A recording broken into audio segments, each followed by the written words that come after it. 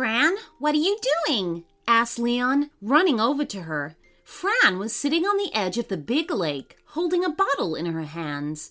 "I found this old bottle here. It looks like there's a note in it," she replied, turning to Leon. "You mean something like a message in a bottle?" asked their other friend Jeff in amazement. He too sat down next to the two friends. "Yeah, right. Well, I'll read it for a minute." Fran held up the note and began to read the swirly handwriting. "Whoever reads this, you are my last resort. I sit here on the shore of the lake, trapped and without hope. Free me, and I will be eternally grateful to you. Do not be afraid of the water and follow the trail, but beware of the dragon." What does that mean? Leon frowned and pondered. Trapped? Here by the lake? But there's no one here. Jeff, too, merely shook his head.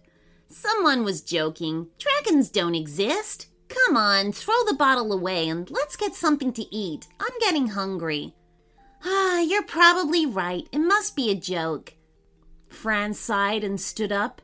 The friends were about to leave when Fran turned back to the lake one more time. Somehow, it seemed to magically attract them. "Wait a minute. Do you see that too?" she asked excitedly, pointing to the lake.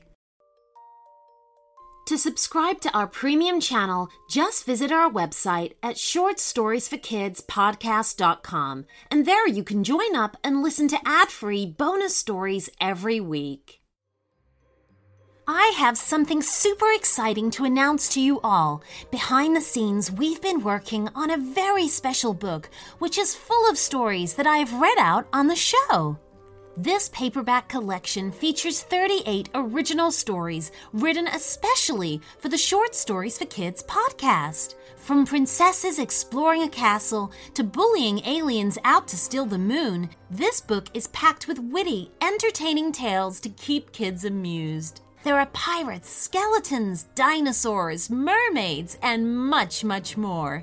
Discover for yourself just why Short Stories for Kids is enjoyed by so many children all over the world. Available on Amazon, the link is in the show notes.